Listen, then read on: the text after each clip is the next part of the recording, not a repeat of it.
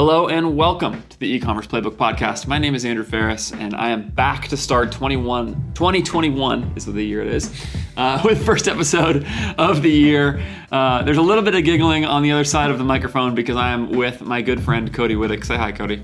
What's up, everybody? That was good. That's a good, very intro-y voice. Thank you.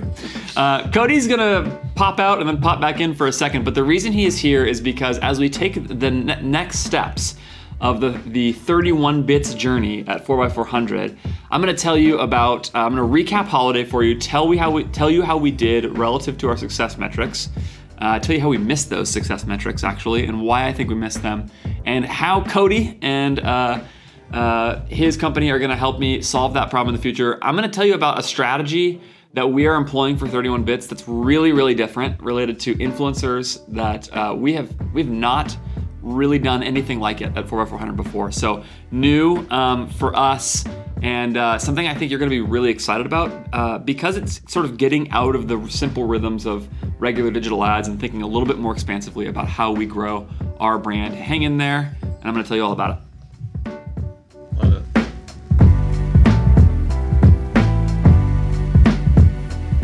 All right, so 31 bits. If you've been following the journey along the way, you know that we acquired 31 bits in the middle of 2020, a jewelry company, and have seen from the beginning that while we think there is a lot to love about this brand, that there was one clear problem when 4x400 acquired it that we have been hacking away at the entire time. And that problem is the conversion rate relative to the average order value. 31 bits for years has not converted enough traffic relative to its AOV. The simple way, as I often say, to summarize that metric is RPC, revenue per click. And revenue per click is simply conversion rate times average order value. So if you want to roll up the relationship between those two things, I've talked about this plenty of times, but just for review, in my mind, what's really clear is that conversion rate and AOV have an inverse relationship with one another. The higher the AOV, the lower the conversion rate. This is intuitive. If you're selling a $3,000 product, you're going to convert less customers than you are selling a $30 product. You're just going to exist at different conversion rates. So, and again, than a $3 product. So for all those, so that's the baseline reality. And if you want to understand the proper relationship between CVR and AOV, the simple way to roll that up is to say, what's the total RPC? And you just multiply those two numbers by each other, AOV times CVR, and you'll get what a click is worth to you. And so that's revenue per click, right? The other way, of course, would be to take all your clicks, or you take all your revenue, divide by your clicks, and there's your revenue per click. So that matters because what that functionally tells you is how much customers are sort of loving your product in the way that as a brand you want them to, which is by buying stuff. And if they are not buying enough stuff relative to the AOV, it will throw off most of the rest of your metrics. Typically, the cost of traffic is not really related to your conversion rate or to the AOV. So if your cost of traffic is the same, no matter what your AOV is, or no matter what your RPC is, really, if the cost of traffic is the same, then by pushing your RPC up, traffic ends up being more valuable to you because the gap between now the revenue per click and the cost per click is basically margin. So I hope that makes sense. But the point is, in what 31 bits has struggled with is that it has not been able to make a click worth enough to it. I have told you a lot of reasons why I think that is the case, and we've sort of gone through and checked them off. We've talked plenty about the brand and expressing the brand better. That's what was kind of our initial suggestion, was that we needed to bring the story of 31 bits, which does have some real magic in it, closer up front. And then I said, well, maybe we had a product and price problem, and maybe we had a messaging problem, and product, we released a bunch of new products and cycled out some old products. And we've kind of gone through all of these different elements of trying to fix this problem of RPC. And what I told you in the beginning is that that for us to be successful, and we did not know if we would be successful, what we wanted to see was by the end of 2020, 1 month where we did $100,000 in revenue at a 2.5 MER. So 40% ad spend, 40 grand in ad spend. So I'm gonna wrap up for you with numbers in front of me, how we did in November and December, which is when you would have expected that to happen. In November, we did 43.6K in revenue against 20 grand in ad spend, basically. 19.8, right? So not close, really. Like coming up on a 2.5 MER, but way less volume than what we had expected. Black Friday, we did $7,000, fine, but like not anything massive. Specifically for a jewelry company, you'd expect at a gifting moment it would be better. In December, however, we did $75,000. Now, that's particularly interesting, right? Because December did not contain Black Friday or Cyber Monday or the weekend in between. So there was real growth there. And we did that at $30.1 thousand in revenue. So almost exactly at a 2.5 MER, or excuse me, at $30.1 thousand in spend, basically exactly a 2.5 MER. $75,000 at a 2.5 MER. We had wanted 100 out of 2.5, we got 75. So what I'll say about that is like, it's sort of the frustrating thing about running 4x400 sometimes, which is trying to evaluate what success actually is. We clearly missed our number, but how much did we miss it by? Like you look at that and you see the growth from Black Friday month to December and see like real steps forward. Not too far off doubling our revenue, at 65 or something % increase in revenue month over month without Black Friday or Cyber Monday in the month. And we did that at the same MER that we were at before. So that all shows real performance increase is what I'm saying. There's real steps forward. So we decided as a team, we're going to give this basically one more shot before we figure out if we need to divest the asset.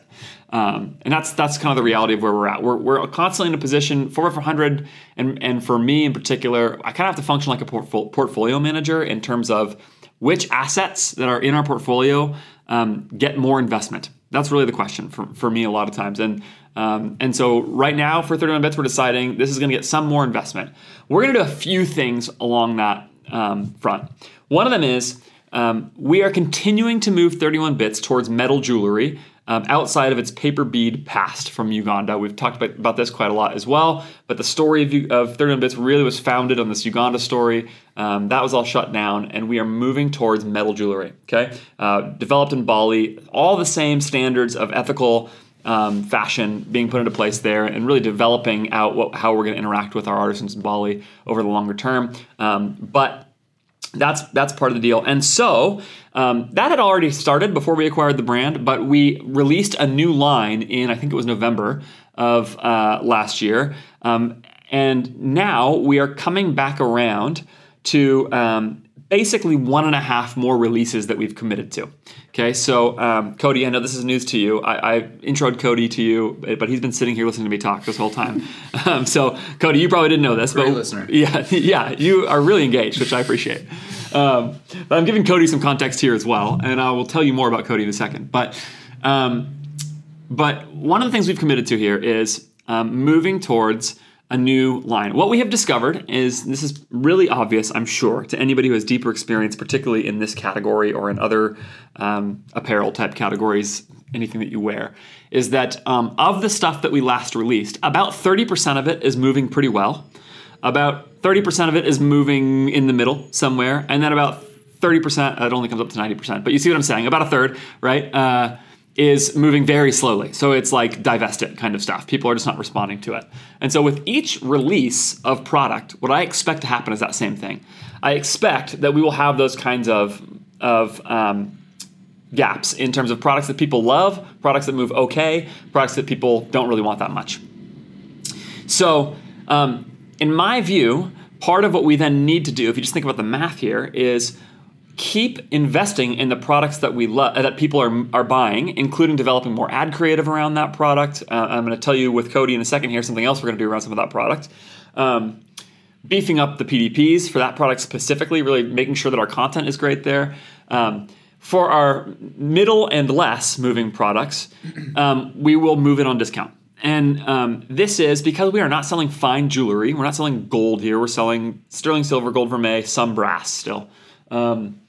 Because we're not moving fine jewelry and because we're not trying to present a super premium brand here, we're very comfortable with sales. And so what you can imagine now, the step forward here being, as far as the marketing cycle and the campaign cycle for 31 Bits, is that we will keep releasing new product where we develop new lines, buy them, see what people respond to consistently. My goal, I would love to get in some way new product coming to the website every month. In my mind, there's probably 4 to 6 really big releases throughout the year, and then another 6 or so smaller releases, so small collections, but some reason to email your customers, some reason to post on social to say, check out this new stuff.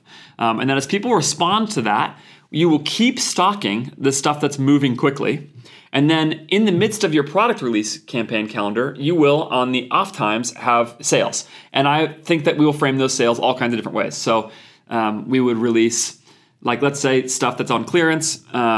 Maybe you do a buy one, get one 50% off, buy two, get one free sale 1 week. And then 2 weeks later, you shut that down. And then 2 weeks later, you do 20% off this whole collection, or 40% off bracelets, and you mark down specific subsets of your product line to move those at clearance. And again, that gives people a reason to come back and buy the product. Now, because the gross margin is good on this product in general, we can afford to do that, and we can also make sure that try to build as many of these sales as possible in ways that are margin conscious. Typically by, get people to buy two, that's going to make it so that you save on shipping and fulfillment costs across things, and there's savings there, and you don't lose too much margin despite discounting. So you got to be conscious of that as well. We're paying close attention to those numbers and really building our offers conscious of margin.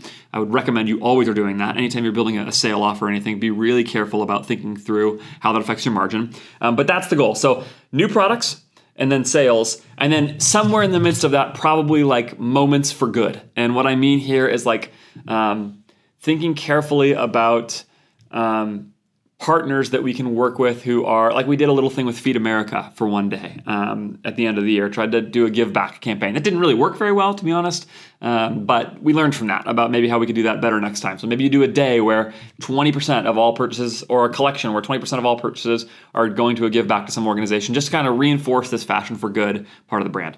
All right, so that's a long setup. But the reason I gave you that is because I wanted you to hear everything that we have done. So where we are so far, with where we got to in December, with what the next strategy step is in terms of what we feel like we've learned so far. So now let me tell you about Cody. Cody, you are now briefed on the strategy. You actually, I don't think, knew much of that, did you? I knew like 0.1% of that. Yeah, okay, great. So, I knew Uganda and I knew Bali. Right, you had some familiarity with 31 bits, but didn't know that whole part of the strategy. So Cody and his partner, Taylor Lagasse. Did I say that right? Yeah. Okay. People naturally go to Lagasse, right? But I think so. Yeah, but just call him Taylor Legacy. Yeah, or TL. Sometimes he gets a Taylor Legacy. Cody and Taylor are partners in an agency, and I'm not going to try and intro your agency. Why don't you do that for us, Cody? I'm interested to see. No. I'm going to tell you why we're working with Cody in a second, but go ahead. Yeah. So we're an influencer marketing agency. Common Thread Collective invested in us about 2 years ago to get us off the ground. I was formerly at a company called Kalo, which is where we met. And we can certainly talk about that a bunch. And then Taylor worked at Common Thread Collective under Taylor Holiday. Yeah. As an entrepreneurial apprentice, also building out the influencer program there. We synced up, started our own agency, obviously CTC. And Cody, you at Kalo put a lot of Kalo rings on a lot of famous people's fingers. Yeah, no, and that's what I was thinking. Mention some of the famous people's fingers that you put Kalo rings on. LeBron James, Bryce Harper, Dale Earnhardt Jr., Mike Trout. I mean, pretty much any. Yeah, huge NFL athletes. Quarterback. Yeah, tons of NFL quarterbacks. So Cody was in charge of the seeding program there, and I think probably got your influencer chops there, right? Developed them there. No, I mean, and you have an athletic history, obviously, so that world probably felt comfortable to you. Yeah, so played basketball at Biola, where you went as well. Yep. And yeah, I was responsible for building out the influencer program at Kalo. So it was a one-man show, but it was very spread wide. Yeah. Now that was where I got my intro to the concept of influencer seeding, which we'll talk about in a little bit as well, because being on the marketing team there with Taylor. Now, Kalo had this like amazing advantage with influencer seeding, which is that the product is basically free. Like the gross margins on silicone rings, are so little that like it makes all the strategic sense in the world for a brand with great margins to give it away to famous people as much as you can. Of course. Because it costs nothing, basically. I think I even went to a couple of seeding events along the way while being in marketing there and kind of watched people respond to that product and could see the value of that really clearly. So Kinship now, and just full disclosure here, I am an equity holder in 4x400 and in CTC, which means I have like the tiniest littlest, I mean, really small, but just full disclosure percentage of kinship in my ownership. So just so everybody knows, I just want to be above board there. I mean, but really, you guys would have to make a lot of money for me to make any money from that. Well, we hope to do so. Yeah, I would love for you to reap. Yeah, that would be great. Thank you. Anyway, so Kinship now does influencer marketing for e-commerce brands. Yep. And probably beyond. I guess every consumer goods brand is an e-commerce brand in some way. But, I mean, we would say it applies to any business, but it's definitely the focus, e-com, D2C. Okay. And what are you guys great at? 3 things. Okay. Paid media. So we run Facebook ad accounts as well. Influencer content and influencer seeding. So those are the kind of the 3 services that we definitely specialize in. Okay. We view seeding, and we'll talk about that a bunch today, obviously, as the foundation, and then just flows right into getting content so that you guys can repurpose it. When I say you guys, I just mean our clients, people like 400. Yep. And then ideally, we're running the ad account as well, just because obviously it's more hands-on. Yeah. We're more in control of the return at that point.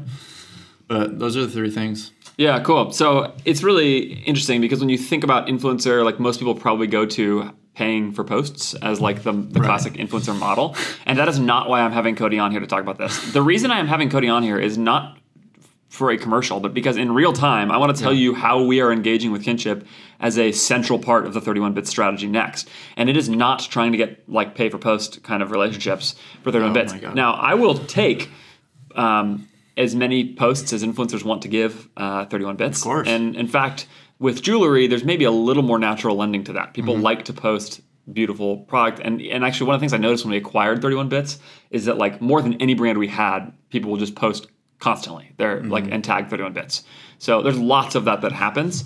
And I think especially with the ethical component of 31 bits, people feel really proud to like post jewelry that they're wearing that has this ethical storyline. I think it's similar to Kalo, right? Where it's like you have a powerful brand story. Yes. People that can rally around. And outside of even Kalo's brand story, I think it's just a product that people care about. Like the wedding ring was like very meaningful. This jewelry can be very meaningful. And you wear it on the outside, right? Like it's sort of like it's a lot easier than posting about like I don't know, Modern Fuel. I guess because maybe if you really liked your pencil or your pen, you would do it or something. Yeah, exactly, right? Like, but just because you wear it, it's like it's going to show up. And if you want people to see what you're wearing, and people are if you're gonna post, and people are gonna say that bracelet is cute, like then just tag it. So totally, yeah. So there's sort of a natural lending to this.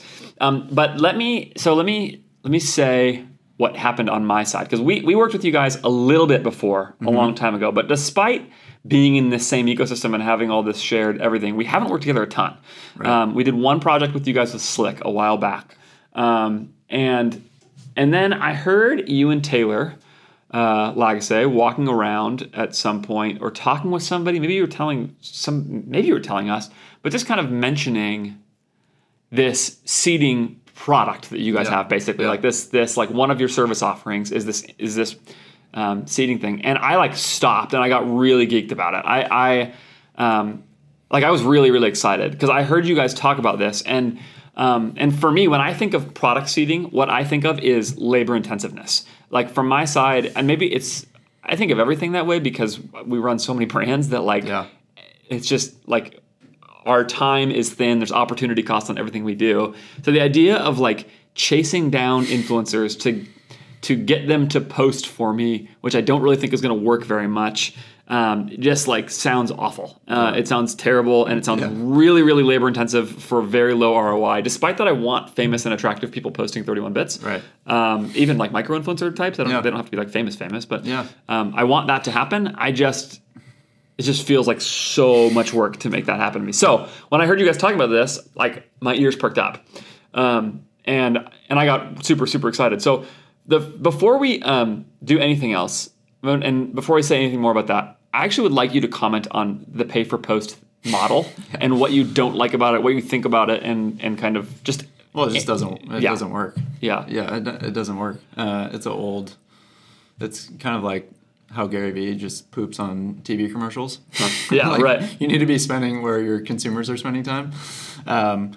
So in the same way, it's like the way that the social algorithms work now, it's not a viable channel to actually acquire customers, which is what we say at our agency. It's like we want to be judged on ROAS, ultimately, judged on sales, not like likes or engagement. Yeah. So, and even to your point where it's like influencer marketing is kind of like the sexy channel that everybody wants to do, but no one has time for, but tries anybody. Yeah.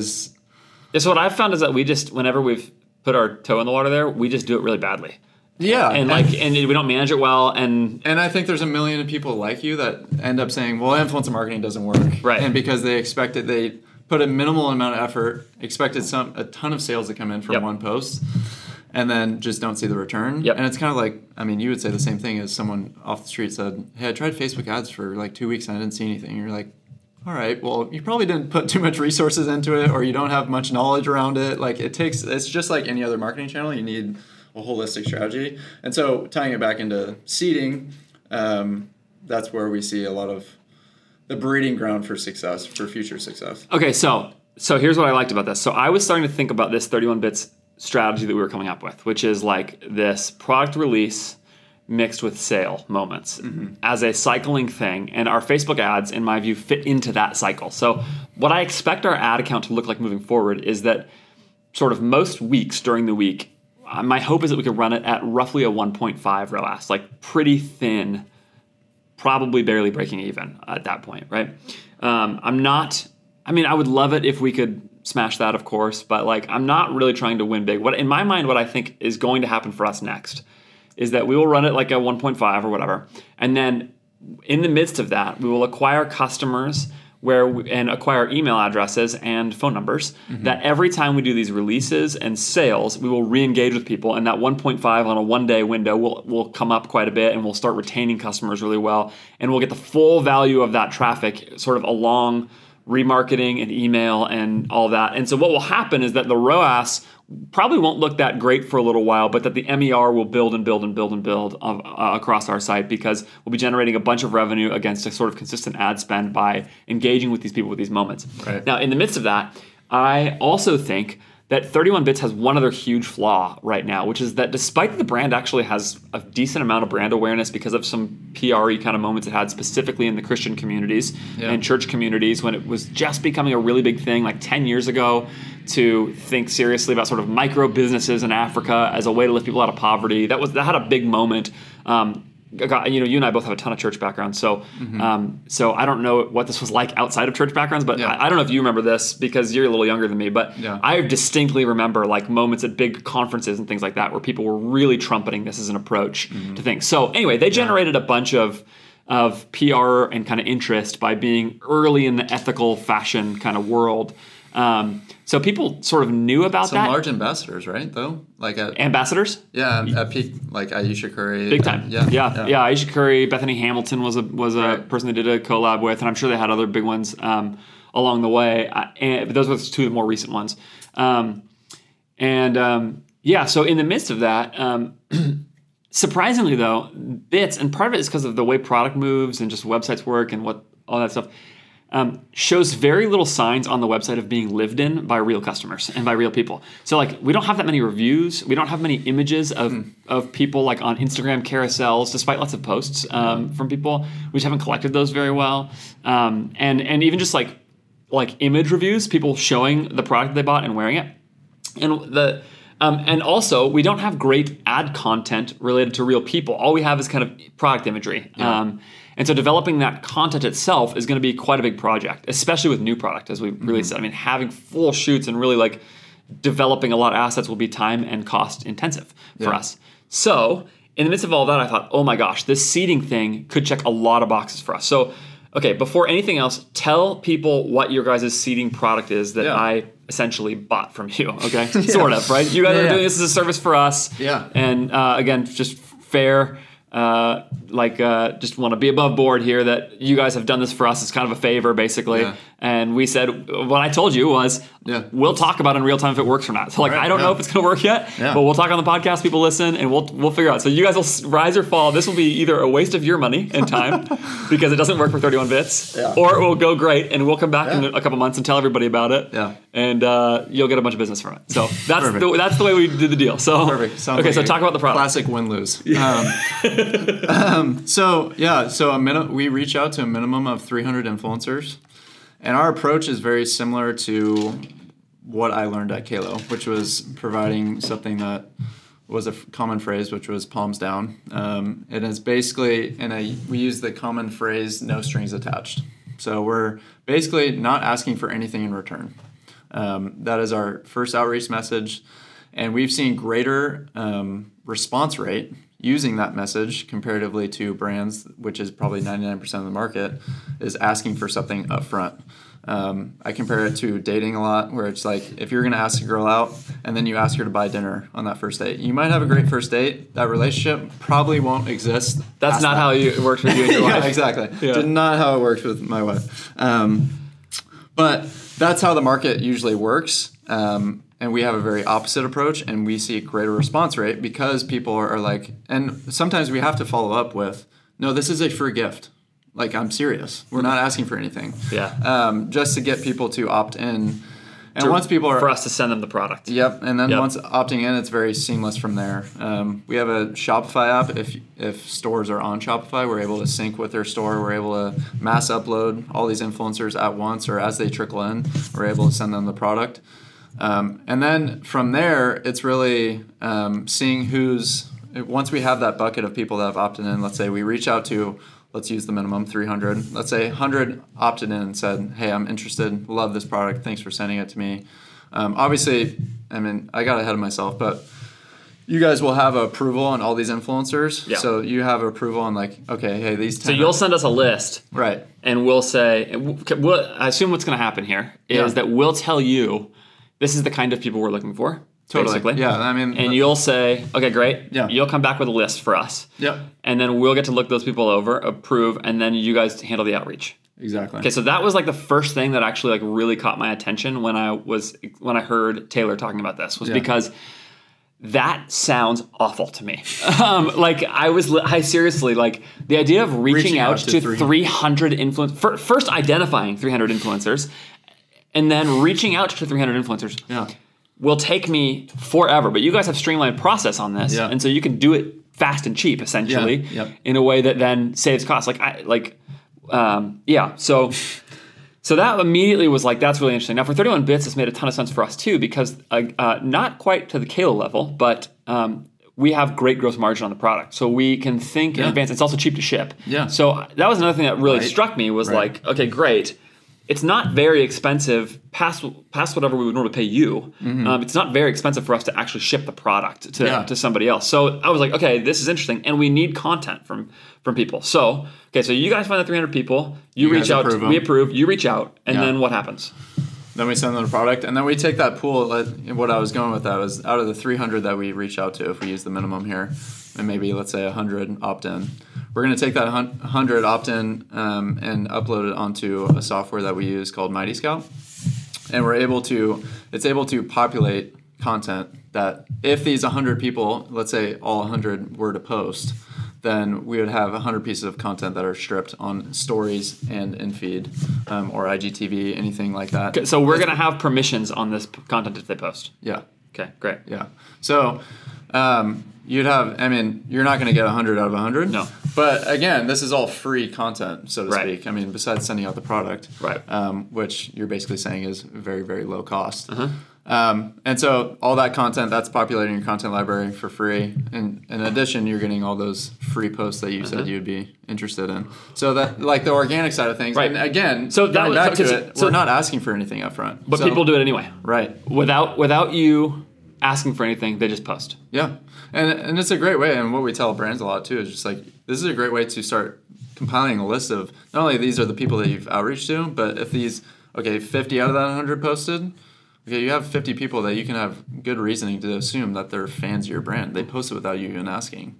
So those are 50 people that you can now have great relationship with long term to start maybe working with contractually. So you are selling. This was clear to me, like when you and Taylor were talking about this, and this is part of the thing that was really interesting to me about this is like, so if I get the post, I don't really care about that. I don't think typically. What do you guys charge for this program? $6,000 on the minimum 3. Okay, great. So great. So you're basically charging. So you're minimum 300 influencers. We're charging per head we reach out to. So okay, great. $20 per head. $20 a head. Okay. So I think it's like I still think it's super cheap relative to like the amount of time it would take for a team member of mine to do this. Okay. That's what you guys would normally charge. So I was thinking like, okay, so for $6K, if I can reasonably get, I remember Taylor said this to me too similarly, which was like, we reach out to 300 people, let's say 100 of them respond, and then half of them post. Like I would probably pay $6K for 50 posts from like micro-influencer level people, right? How many followers are these people gonna have? I mean, they're gonna ballpark between 10 to 100K, but also we're gonna put in macros, influencers. We're gonna put wide-ranging people, just like Yeah. Well, that's what I mean. So 10 to 100K followers. Let's just say people in that range. Like, I mean, you would for sure pay $6K at plus minimum. the product. Yeah. I mean, for sure to get 50 posts, right? Organic posts. And for me, I would write that off as a marketing expense. Like that, it's not. I don't even care if I see a return on that. Like, it's not even. It's just not like. Part of the goal here is not even that like those of us who have spent a lot of time on digital ads like Facebook and Google, like we tend to live in this world of expecting direct response style responses where it's like click buy, that's how you measure marketing success. But I don't even think like on the post level, I'm not really worried about that. What I'm more worried about is just brand touch points with people in the world. Just boom, boom, boom, boom. Okay, but then of course, beyond that, what I'm going to get is this content that then I can now, and this is what I was saying earlier, that I can now, especially if I'm strategic about what I'm sending out, if I know I have this subset of winning product, and I'm sending that out to people, then when they post it, it's probably going to generate more interest from their audience because that's stuff that our customers have already told us they like the most. So probably these people's audiences will like it the most as well. Okay, so that will generate more interest from their audience. And then also, now I have taken all that content and I can start beefing up my product pages to make my brand feel as lived in as it now has become. I mean, these people are really wearing it, and so it actually is lived in a little bit more. And now I can start showing people, basically, in 31 Bits case, that this is it's not everywhere. It's not uncool, you know. And the opposite, it's like developing a following, and it's cool, and all that. So you can feel comfortable and safe wearing it. Essentially, it's also going to give people sort of like outfit pairing options for 31 Bits, which I'm excited about. Like people will have ways to wear it with other stuff, which I know matters to jewelry customers quite a bit. So now I've got that content. But now, beyond all of that, and of course maybe I'll repost it all on social myself and all those things, which influencers are happy about because we've got 90,000 followers or whatever, and they all want to build their followings too. But beyond that, I can now also look at who represents my brand the best. Yeah. And of those people who post, I can either use the content they've given me for ads. So you want to talk about that first? Yeah, I mean, well, that's what I was saying earlier, is like we're going to be able to just pump you guys full of content. I mean, it's not a guaranteed number of assets, as if you worked with us on an influencer content package, but it's going to be people organically posting. We're just sending you this weekly. Yeah, and so that way, and you guys are also tracking it? Yeah. We're tracking it with all the metrics that we don't really care about, and you don't either, with like reach and earned media value, but also the total amount of content. Man, that is so good. So then you guys are even sending us along, hey, these people are posting. Here's the content. And are you sending us the actual files at that point? Yeah. Gosh, that's so good. So then we can start posting that ourselves, and that becomes ad content for us. So now we've just sourced tons of ads. And, of course, beyond that, we've also sourced relationships. Yeah. And I think this is the thing that's actually the most interesting thing to me about this, is that probably for our first release, I know exactly what product we'll send these people. But then as you think about 31 Bits strategy of like new product releases all the time, if I have these influencers who love our brand and who are interested, I'm gonna have my seeding list probably using your app and just these are the 20 people who like of the 300 people we reach out to, these 20 are really engaged with us, which is totally fine. That's actually the whole problem with influencer marketing from my perspective a lot of the time, is like culling through the 280 people who I don't care about really, who don't care about me either, and that's fine, to get to the 20 that I really do. If you got to 20, that's a win. Massive win. And then if I can send those people my next product line, now I can start to mobilize a group of people who love our brand, take care of them well. I mean, you could think about signing them to longer term.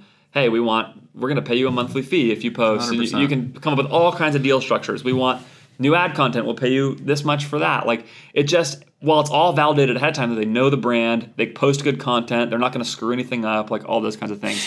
So I look at those things, or they might screw it up. You sound like me on a BD call right now, by the way. Well, but this is basically what I say. But the thing is, like, and this is part of the thing I was trying to communicate to you and Taylor when you guys were talking about this, is like, I sort of, like, in some ways, I sort of think you guys should stop everything else you're doing at Kinship and just, like, spend all your time selling this. Yeah. Because, like, the excitement that I hope you hear in my voice right now is, like, oh my gosh, I get all of that. And, like, again, you guys are doing this for us as, like, a deal that we worked out because of all these connections. But, like, all of that for like $6,000 just feels ridiculous to me. Yeah. Like $6,000 plus the product cost and the shipping cost, right? It feels insane. Like it cuts off so much work for so much longer term upside that like what I'm fully expecting to have happen here is that like you guys make up the cost of doing this for free for us from us. Yeah. Because we're going to reach out to you and say like, okay, we want to send moisturizer to 300 people as well for Bamboo Earth, or whatever, totally, right? Like totally. So there's just a million things like that I think of as like longer term. And my hope here is that we just like have Kinship and its seeding program as essentially one of the weapons in our arsenal long term. As like, here's how we grow brands. We develop all this content. Especially for a low-cog brand, like you guys should be pumping out seeding all the time. Right. Because, I mean, we have wide-ranging clients that are really high-cog, and it's like, okay, I mean, if you're sending a bike, that's a lot. And so I understand you probably can't send out 300 of those, like in a month. So it's just something that you're hitting the nail on the head. It's an advantage built into, or it's a strategy that's germane to what is good about our brand, which is this cost issue, basically. Like one of the reasons that we liked 31 Bits when we acquired it is because the gross margin is awesome. No question. And so, and it's not even just gross margin as a percentage, because like the gross margin on Modern Fuel is really good too. But those pens are $200, so even at 80% margin for a titanium pen, that still costs me $40 every time I send one out to an influencer, right? Yeah. So did I do that math right? Yeah, I did. So even if it's cheap to ship, now this program becomes quite a bit more expensive for me, even though it's really cool. But for Bits, at that same margin level for a $50 product, I can just churn this stuff out. I will say so. The principle remains, and so like sure. That's what I tell our clients all the time. Is just like whether you can send out one a month, you need to be doing this as part of your consistent strategy. That's right. If you have a marketing team, if you have some, even lower entry level employee, like put this person on this to identify that one person, even if they can't do it at the 300 Kinship scale. 100%. This is just 100%. This is just influencer advice. Like Forget the compounding selling value that this is going to provide your brand long term is just way outside of working with Kinship for a measly 3 or 4 months. Like that's what I tell them too. Is like this is going to last you. These relationships, ideally, you're going to have 20 to 40 to 60. Like these people are going to outlast what you're describing. Yeah. Yeah. So tell me how this goes badly for us. Tell me, like, if we come back in 2 months and the podcast is like Kinship seeding doesn't work, which I won't make you sit through that if we do that. So this was an epic fail, Cody. Tell me why. Well, actually, I think it'd be interesting. It would be interesting to do post-mortem on it. I bet you would. Because, like, so how come this wouldn't, like, how will this not work? And maybe we want to answer the other question first, which is, in fact, we should. Let's answer the other question first. What do we have to do to make sure that we give ourselves the best opportunity for this to be a great strategy for us? Like, I'm thinking of some things at the level of like what we send out for one thing, but like even beyond that, like what do you see with this? How does it go right? Yeah, I mean, to be honest, if I'm going to think about this, you as a brand have already done a lot of the legwork in terms of making this successful. So like some of the seeding campaigns that we've done on behalf of clients, I'm just like, I don't know what the response rate will be. I still because think the brand sucks. Yeah, just because like there's no story. It's kind of just like a product. So like with 31 Bits, you guys are already so ahead of the game. Where I anticipate a lot of great response rate based on the people that we put in front of you. That we anticipate like, hey, this is who our customer is. This is who we want the influencers to represent them. So I really don't see when it gets there. We want to tell that story really well, then, right? Because if what you're saying is one of the advantages built in for us is that we have brand story and a beautiful brand, then we need to make sure that gets communicated the moment it shows up. Well, a huge factor that what I would say is I don't know what your unboxing looks like, but that would be a huge like get that dialed in. Yeah, if it's not, getting it something set up for these 300 specifically that we're going to outreach to have it ready for, okay, let's make that, if the brand's awesome, let's make that 200 people opt in. If those 200 people get an awesome unboxing experience, I expect a very high percentage of those people to post for free. Because it just naturally, and we saw this all the time at Kalo, it was just putting together these awesome seeding packages. I mean, we saw... Well, I still remember when we first did the CrossFit Games stuff there, like, I remember the package we put together with them, it included, like, a gift card for a date night with your wife or your husband, It was like date night in a box was like the whole concept, right? And it was beautifully put together by Sadie Lewandowski, I think, probably designed the box, who is one of my graphic designers now. And like in the earliest days, that might have even been before you came. I don't remember, or you were really, really early then. think that was right when I was. Yeah, probably onboarding. very early. But yeah, anyway, before you yourself became basically a CrossFit Games athlete, that we would be seating to now. Yeah, right. Yeah, right. Cody does work in the gym. I'm just saying. But like we got incredible posts and like became very native to that community. That's probably another thing I would say to people actually is if you are targeting a very specific community or subculture, go find the influencers in that subculture and send it out. Did you watch our online course? Because I talked about this too. No, but this is because you and I both saw that happen in those worlds, right? I mean, it's like if you want to if you want to break into a product category that you haven't broken into, or you're just launching into a new category, seeding is the best way to get it in. Yep. And it's not just the influencers, right? Yep. It's like the brand owners of a competitor. It's like, maybe not a direct competitor, but, other things that are maybe non-competitors. It's getting on podcasts. I mean, ideally, like, you want your product to hit all 5 senses, right? Like, and seeding is one way that you could probably hit 3 of them. Yeah. At least, you know? So. Okay, so unboxing experience needs to be good. Yeah. Having the brand be at a place where it's kind of ready to do this, it sounds like is good, which is just like have the brand up to a level of quality people are excited about. If you can't do like an amazing unboxing experience, I mean, like the packages we're talking about is like a wooden box and like all that stuff. That's where obviously shipping goes through the roof. Yeah. But even if you can just send a handwritten note, like that still just goes a long way. Yep. So just doing like that minimum is something that to where you make the influencers feel special rather than like if they just ordered online. Yes. Again, I don't know what that unboxing experience is now, but if it's something that's even more, just one step up for the influencers, I think definitely increases the amount of content that you would end up receiving. Yeah.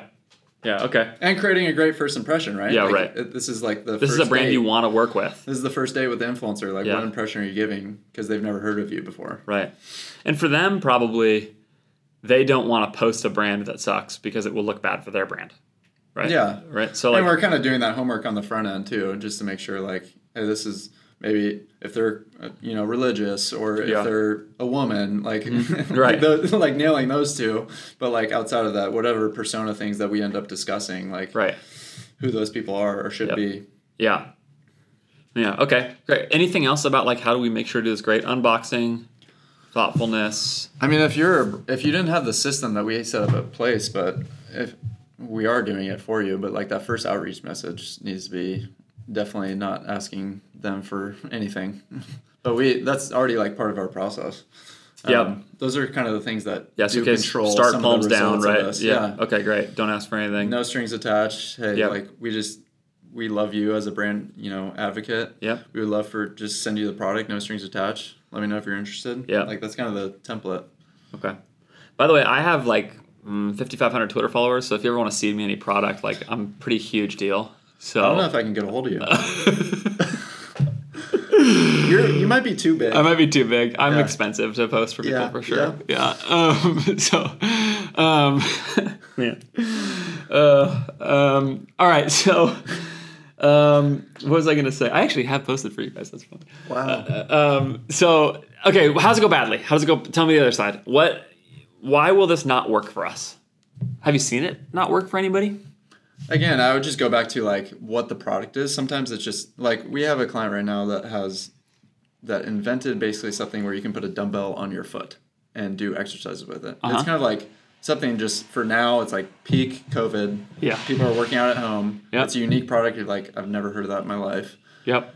People are posting about like that like crazy when they're seeding them out. So again, I think I would just go back to like, when I've seen it not work as well, it's just like either one super competitive space, like a supplement, or, it's just like there's not really much of a brand story that people really get behind when they click on that brand handle in the DM or like in the website on the email. It's like that impression isn't great either. So, of course, I do think they should seed, and we want them to get and understand the philosophy, but that's where it's kind of like, In that respect, you're even paying for some valuable feedback there. If influencers 100%. are not interested in posting for your brand, even if you send them something for free and you think your product is cool, you probably have some questions to ask yourself, right? Yeah, and to be honest, which is good. I mean, it's good to know. It's like you just said to me, like, I'll come do the postmortem if it doesn't work, because that would be probably great feedback for Kinship, right? No, and just totally analyze that. And it's something that I think, again, like it goes back to what you were talking about earlier. It's like the bonus is the content. Yeah. The real value is the relationship, because that is compounding. Like, that is something that builds over time. Yeah. And so even when it doesn't go as well from those 300 influencers and it becomes maybe 30, and then from those it's like 5, like, I would still say that's a win to you, the brand owner, that has 5 brand advocates, big time fans that are like, hey, I love the crap out of this thing. Yeah. Like, those are 5 people that, and this goes back, if I could invent something, this would be amazing, is the tracking the word of mouth. Yeah. Like, how many people those 5 people told. We'll tell. Yeah. You know, and the sales that end up coming from that as well. Yeah. So I obviously could geek out on seeding all day long, but. No, it's good. So, okay. All right. So we'll find out if this works. So we're going to do this next. And that's now the strategy for 31 Bits. This is what we believe that we can make work is source new content with Kinship and release product and have a sales strategy, like a promotional strategy, promotional calendar. I think that those 3 elements together, being better about our product releases, new lines, being better about our promotional calendar, and developing a seeding program and content package and partnership, everything we just talked about, that those 3 things can form the core of a strategy that really helps 31 Bits a lot.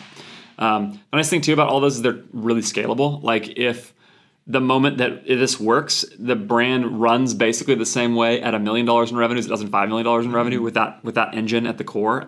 You know, scaling it's not hard to add dollars to your ad account if it's working. It's not hard to like reach back out to you and say, I want 300 more people and go make the relationships. And that's all, it all just kind of works. Like, whether you order 100 of a unit or 50 of a unit or 1,000 of a unit, it's ultimately one design from a graphic or from a product designer. So in that respect, like, this is all very scalable. And so that's part of the thing that we're excited about too, that if we can make this work, we think it will work very well at $1 million, at $5 million, at $10 million in revenue, and we can kind of keep making it work. So that's the goal. I will tell you, as always, if it works. The 31 Bits journey has been harder than I expected. I thought we would be able to solve some things faster than we could, but that's part of why we do this, is that everybody who goes through something entrepreneurial in this kind of way, like where you're launching a brand or you acquire a brand or you're do growth for a brand, you're in it because you are probably an optimist who thinks you can make something work and do something. And so I've been frustrated at times, but we can, like I said, see real progress, and the goal is to see if we can make it work here. So, all right, Cody, tell people where they can reach out to you. It's in the show notes. Your information is in the show notes. So if you are listening to this and you want to get in contact with Kinship and talk about doing seeding with them, run back through the product again, the seeding product, so people know what it is. And then we'll make sure that we link to the right place in the show notes. But just tell people where to find you. Yeah, Twitter at Cody Wittick, and Instagram, same thing. Okay. So those are 2 places that are common, or you can reach out to my partner, Taylor Lagasse. Those are probably the easiest ways.